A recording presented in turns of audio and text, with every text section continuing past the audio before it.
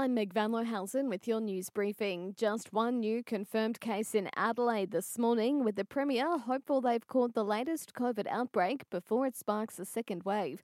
There's now 20 confirmed cases. Restrictions have been ramped up, with gyms to shut for 2 weeks and pubs, clubs and restaurants restricted to only 100 people. Deputy Chief Medical Officer Michael Kidd says thousands have been tested. And a big thank you to everybody in Adelaide who's been queuing up to get tested yesterday, and I'm sure there'll be queues today for people waiting to get tested for COVID-19.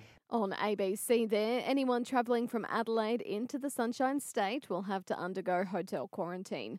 Down in Victoria, another day of zero, the state recording its 18th day straight of no new COVID infections or deaths.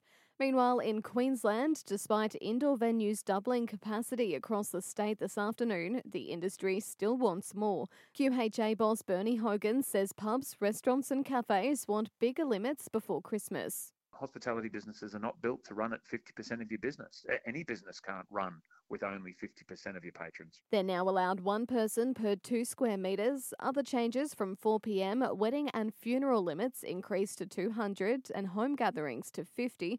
We can also dance outdoors again. On the coast, Lifeblood is making an urgent appeal for 350 additional Sunshine Coast residents to donate blood.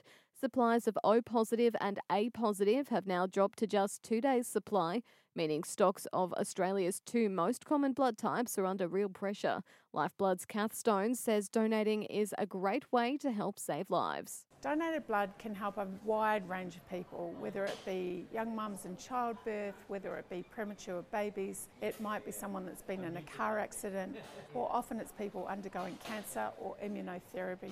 Donations can be made at the Nambour and Maroochydore donor clinics or any mobile clinic on the coast. In sport, Tokyo Olympic organisers are growing confident they'll be able to allow crowds into the stands for next year's rescheduled games in Japan. However, some tough measures may be in place for spectators, with masks to remain on and a ban on cheering. And swimmer Shayna Jack has had her doping suspension halved to 2 years after the Court of Arbitration for Sport agreed the 22-year-old didn't intentionally take a banned substance. The decision means she can return to the pool in July next year.